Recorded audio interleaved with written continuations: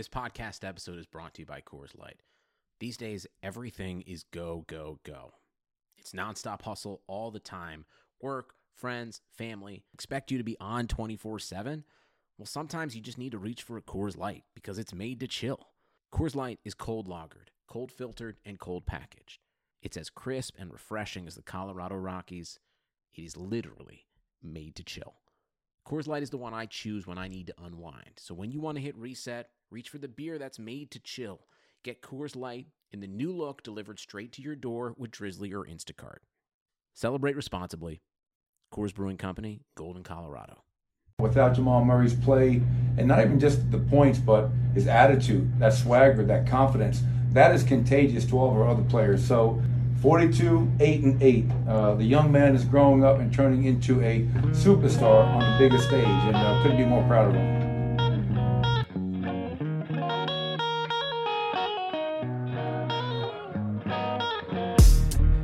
Welcome into the NBA Morning Deuce. I'm your host, Joey Levin, joined by my co-host, Alex Rowan. And Alex, it's a little bit of a somber episode for me because I have to start it off right away with an apology. After the last Nuggets game, or the last Jazz Nuggets game, we spent a good 5 or 6 minutes talking about the Jazz, about Donovan Mitchell, about how bad Denver's defense is, and I was ready to just move on. And you jumped in, rightfully so. I'm glad you did. And you said, we have to mention Jamal Murray getting 50. And I was like, why? Who cares? They lost. And you're like, well, I don't want anybody who didn't watch this game to not think we didn't mention him getting 50. And I just brushed it off because he had 36 in game one win, and then he had 14 and 12 in the two following games. And that's sort of my expectation of Jamal Murray, just the way he is as a player. Big game, not big game, big game, not big game. I'm sorry, Jamal Murray. I apologize. I got some crap from other people too. Not crap, they just commented on, wow, you just really passed over Jamal Murray like that. And yeah, I mean, I admit now, I see the fault in my ways. I'm sorry, Jamal. I really am. And so we'll start there. We'll start with the Jazz and the Nuggets. The Nuggets win Game 5, 117-107. Now the Jazz lead the series 3-2, a series that looked absolutely out of reach for the Nuggets, and still may be. It's tough to come back from 3-1. But Jamal Murray finishes with 42, coming off of a 50-point game. He finishes with 42, 33 points in the second half. First ever player in NBA playoff history with consecutive games of 40 points, no turnovers. In the last two games, he has 92 points, 19 rebounds, 15 assists, and 0 turnovers. He's averaging 30 a game now in the series. You heard Mike Malone. He said it at the top of the show. He's becoming a superstar on the biggest stage. And I can't doubt him anymore after these last two games, especially if they come back and even just tie up the series. Not win, just tie it up. Because, again, their other game that they won in this series was the game that Donovan Mitchell had 57, but Jamal Murray had 36, and the Nuggets won that game. So, he's got a fan in me now. I'll tell you that. That was big. That was a very big apology from a big man. Thank you. He did it on 26 shots, and the no turnovers thing is unbelievable. You just played that soundbite. I actually hadn't heard it until just now, and the superstar word caught my ear a little bit. I mean, he's not a strong word, but he's playing like one. Exactly. He's playing like one. Sure, he's not a superstar, but yes. And it's just so bizarre. Like the 12 points and 14 in games 2 and 3? Like it was one or the other, but yeah, I don't know what the order was, but it was 12 and 14. They need him to be this good. It looks like. I mean, Well, Jokic was fantastic, but sure. he won this game for them. He flat out dominated the second half and won the game for them. Yeah, absolutely. But there's two things that I would point out that I think would have gone a long way towards them potentially being up 3-2 in this series, or whatever. One is the Nuggets defense was totally different tonight. Just from an intensity standpoint, it was totally different. Or last night, excuse me. But Jeremy Grant, got to give him tons of credit. He was guarding Donovan Mitchell from the beginning, and he was making it tough for him the entire night. He played great defense. Then in the second half, Mike Malone, obviously Jokic is a terrible defender, and we know that. But the way they've been guarding his high pick and rolls the whole series is he just drops back in the paint and lets them come at him and makes the person guarding the ball do all the work. They made Jokic play. They made him step up in the pick and rolls, and even though he wasn't good at it, it just changed the way Donovan Mitchell had to play. He wasn't just getting wide open pull-ups and wide open threes at the top of the key or in the elbow or at the free throw line. He was forced to either get to the rim, which he wasn't doing until the fourth quarter, wasn't doing a ton, or kick it out to shooters who they shot the ball really well, but it just wasn't enough. I mean, they only scored 107 points after averaging around 125 through the first 4 games. And then they started trapping a little bit. They just did a really good job of adjusting. And then the other thing I'll say is I understand with the Nuggets that part of their offensive strategy is to save the Jamal Murray, Nikola Jokic 2-man game till end of games. But they can't do that anymore. Like, that's part of the reason why they're down in these games. Yeah, I completely agree. If it's unstoppable and you're down 3-1, just go to it till it doesn't work. And also you're missing 2 of your better offensive players in Gary Harris and Will Barton. So normally the way you would be able to use your depth on offense, you don't have that right now because you're playing other guys who just aren't as good off. Monty Morris and Torrey Craig playing major minutes. Michael Porter Jr., as great as he is, gonna be playing major minutes in the playoffs. You just don't have that depth. So why not go to that earlier? It just doesn't make sense to me. On top of that, it's pretty exhausting to guard the pick and roll. It's not like I know. And what else would you rather do than have Rudy Gobert 30 feet from the basket as opposed to at the rim? I mean, and constantly making decisions and wearing them down that way. Like it makes sense to me to do it right off the bat. And it's not especially if Jamal Murray's going to shoot like it's not like they're not doing it. They're doing it. But Stan Van Gundy says it every time he's doing the game, and he's right. They go to it almost exclusively at end of games because it's hard to stop because Jamal Murray's a great scorer and Jokic is just a great offensive player all around. So I would be shocked if we don't see it earlier and more often in the first half in the next couple games because it's all or nothing. I mean, obviously, right, they're down 3-2, so everything is all or nothing. So what do you say? Like you said, what are you saving it for at this point? Exactly. It's not like they're going to figure it out in the first and second quarter and it's not going to work in the fourth quarter. Just pound it. Yeah. I will say, did you take the Jazz or the Nuggets in this one?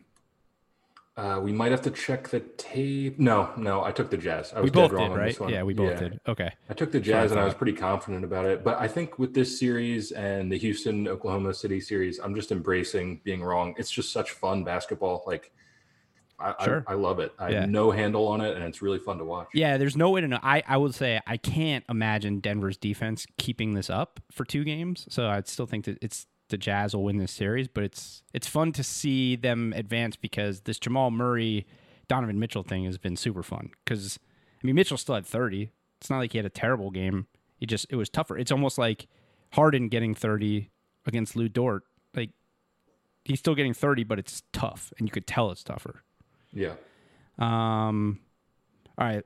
Let's move on to the Clippers and the Mavs. And actually, before we talk about this game, I want to play. We mentioned it on the last pod or after their last game, but I want to play what Paul George said after last game that we made fun of a little, or at least I made fun of a little bit. You got to give credit where credit's due. But to be honest, in hindsight, if I shoot the ball better, this series will be a lot different. Yeah. I mean, he's not wrong. And as much shit as people have been giving Paul George and as bad as he's played, he shot the ball better in game 5, and they absolutely stomped the Mavericks. I think stomped is a good word. I was going to say butt smoke. I want to say they scored the most points in NBA playoff history, because I'm pretty sure the other day the Raptors 150 was the most in NBA playoffs history, and the Clippers finished with 154. That number is like crazy, and you automatically expect to see overtime. They did in 4 quarters. 154, 111, and Paul George, coming into this game, was averaging 15 points a game in the series, went 12 of 18 from the field, 4 of 8 from 3, 7 of 7 from the line, had 35 points. There was a petition out there to send Paul George overseas, to play overseas. Fans were so mad at him that they started a petition for him to go overseas. It's crazy to me. I mean, I get it if you're down 3-1 in the series, but like it was 2-2. Like the Mavericks are a good team. They were calling him Pandemic P. That's pretty good. Which is pretty good. I guess it's just weird for me because I never overreact to anything. I'm just so calm. Yeah, no, me neither. I have no. So why send him overseas? Okay.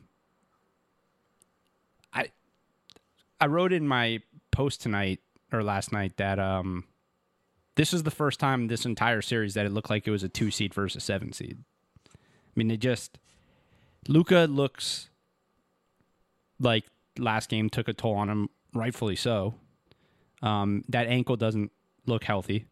Porzingis didn't play again. They looked outmatched. Their energy, again, another team, like Doc had those guys. The bench was crazy all game. They were yelling. You could see the energy on the sideline. You could just see the team had more energy. And Paul George gets 35 with this team. You're probably going to lose. I mean, that's just what it is. And that's what they lost. They lost by 43. And I know it's just one game, but that score has to be demoralizing, like really demoralizing. I know.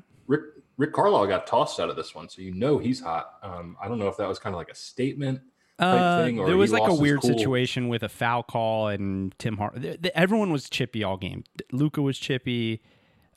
He was trying to get teed up. I don't know if he ever eventually did. I didn't really notice because, to be honest, the way this game went, I lost focus in the second half because it's just such a blowout. Like to see my boy Steven Silas get some run as a head coach in the playoffs. I like that. I'm okay with that. But yeah, it was bound. It seems like it was bound to happen based on the fact that again, Porzingis is banged up, not playing. Luka's banged up, and they're shorthanded as it is. And they're just not. I mean, they're young and they're a 7 seed, and the Clippers are supposed to be a championship level team. I think Charles Barkley was the one who brought it up on the halftime show, who said he brought up the idea that the Clippers saw what the Lakers did last game and wanted to come out and make a statement. I buy that 100%. Yeah. 154. They did not let up. They scored 43 points in the fourth quarter. Yeah, I guess it's possible. I also think that they absolutely have seen just everybody's just crushing them. And not just that, like even us on here, we're talking about how Luka Doncic is a top 5 player in the NBA after he's having, can't take anything away from it. It's having an absurd series and one of the best probably playoff performances we've ever seen last game. But I'm sure like even Paul George, even less than people hating on Paul George, they probably look at him and they're like, he's like, Luka? This guy's not better than me, even though he probably is. But I'm sure him and Kawhi take that to heart. And their team, do. And their team too, because like if you're the Clippers and you're supposed to be, there was some analysts who touted them as the best defensive team ever before the season. And now this kid is becoming a legend on you. I'm sure it was a combination. The Laker thing probably was I'm sure they saw the Lakers score, but I bet it's more that they were about to get embarrassed if they lost this game. And like we were having the conversation, where would this rank in the all-time disappointments if they were to blow this series? I think all of it they just said, all right, enough is enough. And that's what championship teams do. Yeah. This is kind of out of left field, but every single one of these guys watched that Jordan documentary. And they got to have their legacy on their mind, Like Kawhi Leonard does not want Luka Doncic to stain his record right now. Yeah, I mean, I don't know if the Jordan doc, like, that is pretty out of left field, but I'm not sure that I would say, like, they lost game 4 and they were thinking in their mind, like, in the Jordan doc. That's not what I mean. I just mean, like, it's on people's minds. Like if you want to be an all-time great, like, there's these moments that can ruin. Kawhi Leonard was like, Luka Doncic hit a game winner, and I took that personally. That was what. Yeah, because he saw Jordan. Yeah, come on, just give me this. Throw me a bone, would you? Yeah, I think definitely like the legacy thing and the like what it would have meant to lose this series, and just with the hype, and they couldn't lose. They just couldn't. It couldn't happen. I mean. Would they consider firing Doc if he lost that series? No way, right? I don't think so. It'd be a huge disappointment. And I think Lawrence Frank is their GM. So when you have a former coach up there, you never know. I don't think it would happen. Right. And this series definitely is not over. I mean, I definitely feel comfortable with the Clippers winning, but if Luka can kind of shake this ankle thing that may or may not be nagging him, and Porzingis comes back, I mean, it's still a series. It's still president of basketball operations. Sorry, Lawrence Frank, president of basketball operations. Yeah, I agree with you. Like, I didn't think it would be 2-2. Right. So it's hard for, as much as like watching this game, you're like, all right, it's done. Clippers are going to roll them next game. It's hard to just say. It's hard to just say that because of the way Luka's played. And if Porzingis comes back, maybe they can push it to 7. I'm not counting on it at this point. No, I wouldn't bet on it. I'm definitely. But Paul George has to keep doing what he's doing. He can't just go back to what he was doing the first 4 games because we saw what that leads to. And they still don't have Patrick Beverley. So that series looks pretty much wrapped up, but we'll see. We will see. Clippers covered, so we both had that. So now we're both. I'm 17-8. You're 11-14. Man, it's weird only having 2 games. So weird. I know. We've been grinding the past couple of days. But, it's weird not having games at 1:30. Also, yeah, I missed it. I did. I missed it a little bit too. I didn't totally miss it. It was cool to not have to focus until like 6:30. But yeah, it was weird. So. All right, let's look at tonight's games. Magic Bucks. Bucks are up 3-1. The line is 14. The Bucks have covered the last 3, and I said on here multiple times I'm not taking the Magic the rest of the way. So I gotta take the Bucks to cover and close out this series. Okay, I think I'm going to take the Magic with the 14. I just feel like that's right where it should be, the line at 14. Vegas knows what they're doing. I feel like it's a coin flip. And maybe the Magic have some pride in them. Well, we know they have some pride in them just in the way they came out in game 1. Coach Cliff is an excellent coach, as you mentioned. So I'll take the Magic to cover, definitely not win. Fair enough. We got to mention, because we're talking Bucks, Giannis was named Defensive Player of the Year yesterday. So he has now, in consecutive years, won Most Improved Player, MVP, and now Defensive Player of the Year. And he's only the 5th player ever to win MVP and Defensive Player of the Year in his career. That's insane. There was a lot of heat on Twitter. A lot of people thinking Anthony Davis should have gotten it, or at least gotten more votes, because it was pretty much a landslide. But I will say this. Giannis has the best defensive rating for a player, for an individual player in the NBA. Other than like, there was like some guy on the Spurs who played in like 12 games. And the Bucks had the best defensive rating in the NBA. And when Giannis was on the floor, their defensive rating is better than that defensive rating. Anthony Davis, well, average more blocks and more steals, great. A lot of times those can be inflated numbers. The Lakers had a great defense too. But when Anthony Davis was on the floor, their defensive rating was what it was for the season. So like their defensive rating was 106. Anthony Davis's individual defensive rating was 106. The Bucks defensive rating was like 101, best in the league, somewhere around there. Giannis's is like 99 or something absurd. Wow. You know what I mean? Like, so he was also second in the league in defensive rebound percentage, which is when you dive into like the advanced analytics, I think it makes sense that he got it. He had a great year defensively. He might get MVP too. But I think it was becoming a little overblown for people on Twitter saying that it should have been AD. I think just a lot of Laker love. In fact, when I was looking at it, LeBron's defensive rating was better than the Lakers' defensive rating. So I don't know what that means. That doesn't necessarily always mean that doesn't necessarily always mean what it looks like. But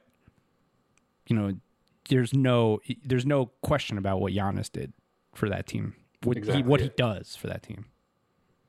I think that's more a product of Lakers fans are loud on Twitter. That's probably true. That's totally true. Yeah. And not taking anything away from Anthony Davis, but Giannis was just unbelievable this year. Yeah. No question. All right, Thunder Rockets. The series is now tied up. The Rockets are still a favorite, -3.5. Thunder obviously have won the last 2 games. When Lou Dort is guarding James Harden in this series, 23.5% from the field, 24% from 3, 22.2% from 2 points on 2-point shots inside the 3, basically. He's shooting Dorts. That's a stretch, I think, right? I need to get like a rim shot audio drop there. That's one of the worst ones in the pod. Okay, I like it. No, I need more of that. Okay. But yeah, no, shooting Dorts is going to be a regular thing now. Dorts. But you got to say it like that. Shooting Dorts. Dorts, yeah. Shooting Dorts. Totally threw you off there, didn't No, it? I'm just thinking Rockets won at home, then the Thunder won at home. My buddy's son, his name's Max. He listens to this. He's young. He's a young guy. What's up, Max? But he loves it. He loves the NBA. He said he predicted exactly how this series is going. He said the Rockets would win 2, the Thunder would win 2, and then he says the Rockets are going to win 2. They said they're going to close it out. Interesting. Are you banking on Max? I don't know about 2 in a row, but I mean, again, these numbers like -3.5, you're essentially, unless you're willing to say like the Thunder are going to lose by 3, which is a bold thing to say, you're basically picking the winner here. Mm-hmm. So, I mean, maybe not. It's playoffs, but I'll go Rockets. It's been tough for them, but we still don't know what's up with Russ. I don't think he's playing. I don't know if he's back, but maybe Russ comes back. That would be great for them, but I'm just going to go Rockets. I think they'll try to come out and make a statement, too, that they're better. I think Harden's just like Paul George, Harden's hearing the Dort Harden stopper stuff, and he's going to come out and at least try to have a monster game. So I'll take them -3.5. I'm going to do the same thing. I'm kind of pissed. I thought you were winding up for a Thunder +3 there, and I was going to make up a game on you. I think the Rockets, I know the 3-point thing, they're obsessed with it. I just think they got a little too complacent and did not get to the rim whatsoever. I think they make that adjustment, and James Harden gets to the foul line at least 12, 13 times. And I think they might win this game easy. That's what I see. All right. In the last game tonight, Blazers, Lakers. Lakers are going to close it out. Dame's out. He sprained his knee. He's out for game 5. -13.5. It's interesting. It's just like when James Herbert was on the show yesterday, talked about how this is just such an unfortunate way for them to lose after what he did in the seeding games. It does suck that he's hurt. He got hurt twice, and he's out for this one. Yeah, I'll take Lakers -13.5.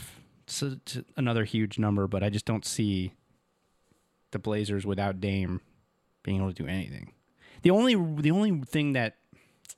reason that I hesitate with that is because I think by the fourth quarter, none of the starters are going to be in, and maybe the Blazers bench is going to make like a little run. So maybe it's like a 25-point game and they end up losing by 12 because the bench makes a run. But I'm not going to bank on that. So you're going... I'm going Lakers 13. Cover. Yeah. Okay. No, I'm going to take the points. I think 13.5 is just too many. I know Dame's not playing, but we talked about how great of a coach Terry Stotts is. You know they're going to play with pride tomorrow. McCollum's got a lot to show. So, yeah, I'm going to take the 13.5 there. It's too big. All right. You got a couple props, right? You have some props you want to throw out there? Yep. I got one for each game. Okay. I feel like that was pretty good. So we've been talking a ton about Chris Middleton, and he turned the corner a little bit last game, but we all know he's going to have to bring a lot more for the Bucks to win the East. His over-under tomorrow is 19.5 points. How do you feel about that? Over. I'm not even thinking about it. Like, I think he's going to have 25 or something. Doesn't it seem tomorrow. low? It just seems low to me. No, I think it's just the way he's been playing the series. He only had 24 last game. Like, it wasn't like he had 18 in the fourth quarter. That's why it seems. But he's been bad other than the fourth quarter. So he's going to keep going. But I think if I was Mike Budenholzer, I would in a game 5, in a closeout game 5 when you're up 3-1, I would be feeding Chris Middleton and let him get going heading into the next series. Yeah. And I can see him getting a lot of opportunities in this game, so I'll go over. Gotcha. All right, our next guy we talked a little bit about, and is it Shea or Shy? Shea. It's Shea. Shea. Okay, I'm going to lock that one in. This is an interesting one. It's over under 32.5 points, rebounds, and assists. So total. That's you add up his points, rebounds, and assists. Do you have his averages on rebounds and assists in the series? In the series, no. 32.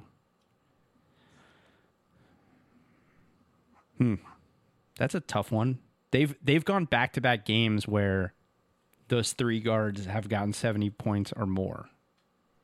So, I mean, to win, that's what they need. They need those guys all to go off. Right. So, and Shea's been the best. I mean, Schroeder's been scoring a lot too, but Shea's really been their best scoring guard. Think about it like this. If he gets 26 and 6, he's right there. He's knocking on the door. He's at 32. Yeah, but I don't think he's been getting a ton of assists because he's Chris Paul. Because of Chris Paul. Well, he's like off the ball a lot. Mm-hmm. And even when, like, he's become a 2 for them, even though he's a point guard. Because even when Paul's out, Schroeder kind of runs the point. I'm going to go under. Under 32.5. Okay, I was going to take the over on that. And our last one here is CJ McCollum, who I just mentioned, over under 25.5. And obviously this one's a lot more interesting with Dame out. He's going to have to shoulder the load. I'll go first here. I think 25.5 is a really good bet for the over. I'm going to go opposite. Really? Yeah, I think they're going to get absolutely smoked, and he may not even play in the second half. That's a good point. He's got that lingering back thing. I think he's just looked. I don't know. I just have an instinct. Yeah, no, he looks fine. It just seems like I feel like they're going to get blown out so badly. Like maybe he'll get 25, but I don't see him. I think he's not going to get that half point at the end of the game. No, I don't think he's going to get that half point. That rare half pointer. I just think I think the instinct would be Dame's out, so he's going to have to go for 40 to have a chance, but they don't have a chance. So I just think they're going to get stomped so badly that he's not going to play a ton of minutes. I don't know that he'll get enough minutes to have like a 30-point game when it's all said and done. I agree. So I'll take the under. Okay. I'm going to bet all three of these that I just mentioned, and I will follow up tomorrow. All right. Sounds good. All right. Before we wrap up, we don't always do headlines, but we have some time. So let's talk. There's a couple things that I just want to react to real quick. Elton Brand says he will not look to trade Ben Simmons or Joel Embiid, but build better around them, which I had a sort of an instinct that they would, whoever the next coach is, they'd give him at least a year to try to make it work. But there's not a lot. That means that he's going to be really trying to trade Al and potentially Tobias. I just don't know how it happens. I mean, where I think that Al contract is untradeable. Like, I don't know. I think it's less. I think it's up. more tradable than Tobias. But I also think, I mean, even with what he said, he has to say that, right? He can't say, maybe I'll trade one. Like, if the Warriors come knocking with that number 2 pick and maybe another future first, he's going to think about it. I don't know if he's going to do it. Yeah, but... no one's untradeable. That I've always said. I always feel like there's like the hierarchy, and like whoever you think is the best player in the NBA. So if you think LeBron's the best player in the NBA, he's the only untradeable player in the NBA, and then it goes down the list. Right. That makes sense logically. But like, yeah, what's Elton Brand? Elton Brand's not going to say, I could trade one of these guys. He's just not going to. But I believe that he doesn't want to trade one. I believe that he has 2 guys that are looked at as top 20 players in the NBA by a lot of people, top 25, whatever, at least from a talent perspective. And he wants to give another coach a chance. So it's not surprising to me. I think Al Horford's deal, because it's only 3 years and it's about $7 million less a year, is more movable. Because you have to take into account with all these deals, if Horford only has 3 years left, he really only has 2 years left, because it becomes movable for the next team in that last year. It's a $28 million or whatever, $30 million expiring deal. So I think if you can attach even a decent first round pick to Al Horford and convince a team like you only really have to pay him for 2 years and then you'll be able to flip him, I think he's movable. I'll say this: if Elton Brand is able to unload the Horford contract, it becomes a successful offseason for that team. Sure, either one of them, yeah, him or Tobias. And then this is also, the Sixers are involved in this news, but this is no surprise. 3 teams are reportedly interested in hiring Ty Lue, and I'm sure if any other coaches get fired, they'll be interested also. But right now it's the Sixers, the Nets, and the Pelicans, and reportedly, this is what was weird about this to me, was that Ty Lue met with David Griffin in the bubble, which on first, like when I first saw it, that's why David Griffin would only have been in the bubble when the Pelicans were playing. At least that's what it would seem to me, which would mean that he met with Ty Lue before he fired Alvin Gentry. Because when else would, unless Griff stayed behind and he was like, Gentry got fired the next day, right? Like, he got fired pretty quick. I think it was the very next day, yeah. So I guess maybe Griff knew he was going to fire him and stayed to talk to Ty Lue. But it's just such a weird report. Like, they met in the bubble. I know. Maybe they were just, eating at the cafeteria together. Still. It's like, yeah, I'll run with this. That's true. But that one made the most sense to me. I mean, I actually think Ty Lue would be a pretty good coach for the Sixers or the Nets. I mean, they both are veteran teams with talented players, and that's what he's coached. But obviously, he won a championship with Griff, so the Pelicans seem like the logical first choice to most people because they'll go work for David Griffin again. But I think he makes more sense in the other 2 places. Right. I think of those 3. I'm sorry, you said it's the Sixers, the Pelicans, and who's the third team? The Nets. The Nets, okay. I was going to say the Pelicans have the ideal lineup just because it's young, but Nets is pretty appealing too. Yeah, Nets is super appealing. It's appealing to anybody. Sixers are third on that list. Yeah. I mean, you're going to the Nets, you're walking into a championship roster. If KD's healthy, if he's right. It's actually an interesting question. If you're an NBA coach right now, which of those 3 jobs are you taking? Nets.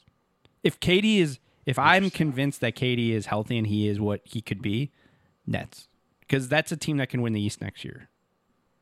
I'm just thinking in terms of like the leash, like the expectations are so high right off the bat for the Nets.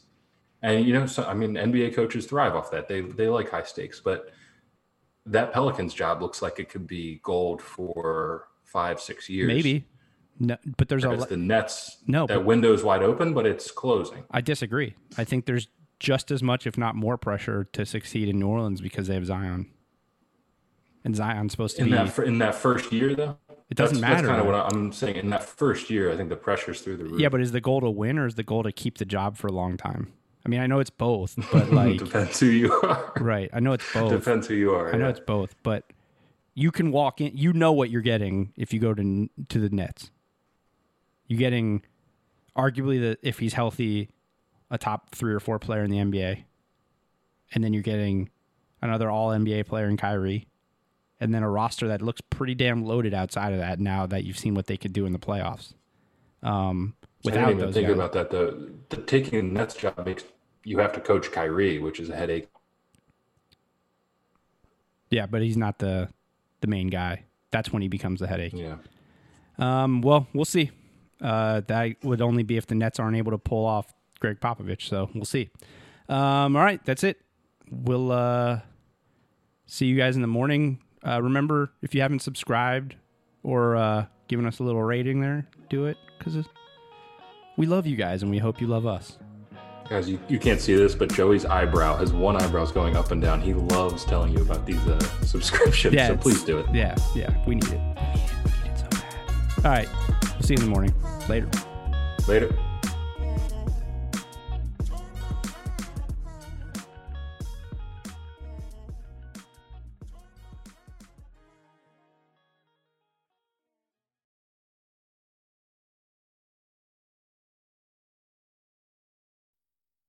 I have PenFed, that's a fact. I have PenFed, that's a fact. My credit card purchases get me cash back. My credit card purchases get me cash back. No one else gets these rewards. Sergeant, that is just plain untrue. What in tarnation? Sir, PenFed's Paracash Rewards Card isn't just for military members. Anyone can get cash back on all purchases. Ah, Figgins, you've ruined my favorite song. PenFed Credit Union. Visit penfed.org/powercash. To receive any advertised product, you must become a member of PenFed, insured by NCUA.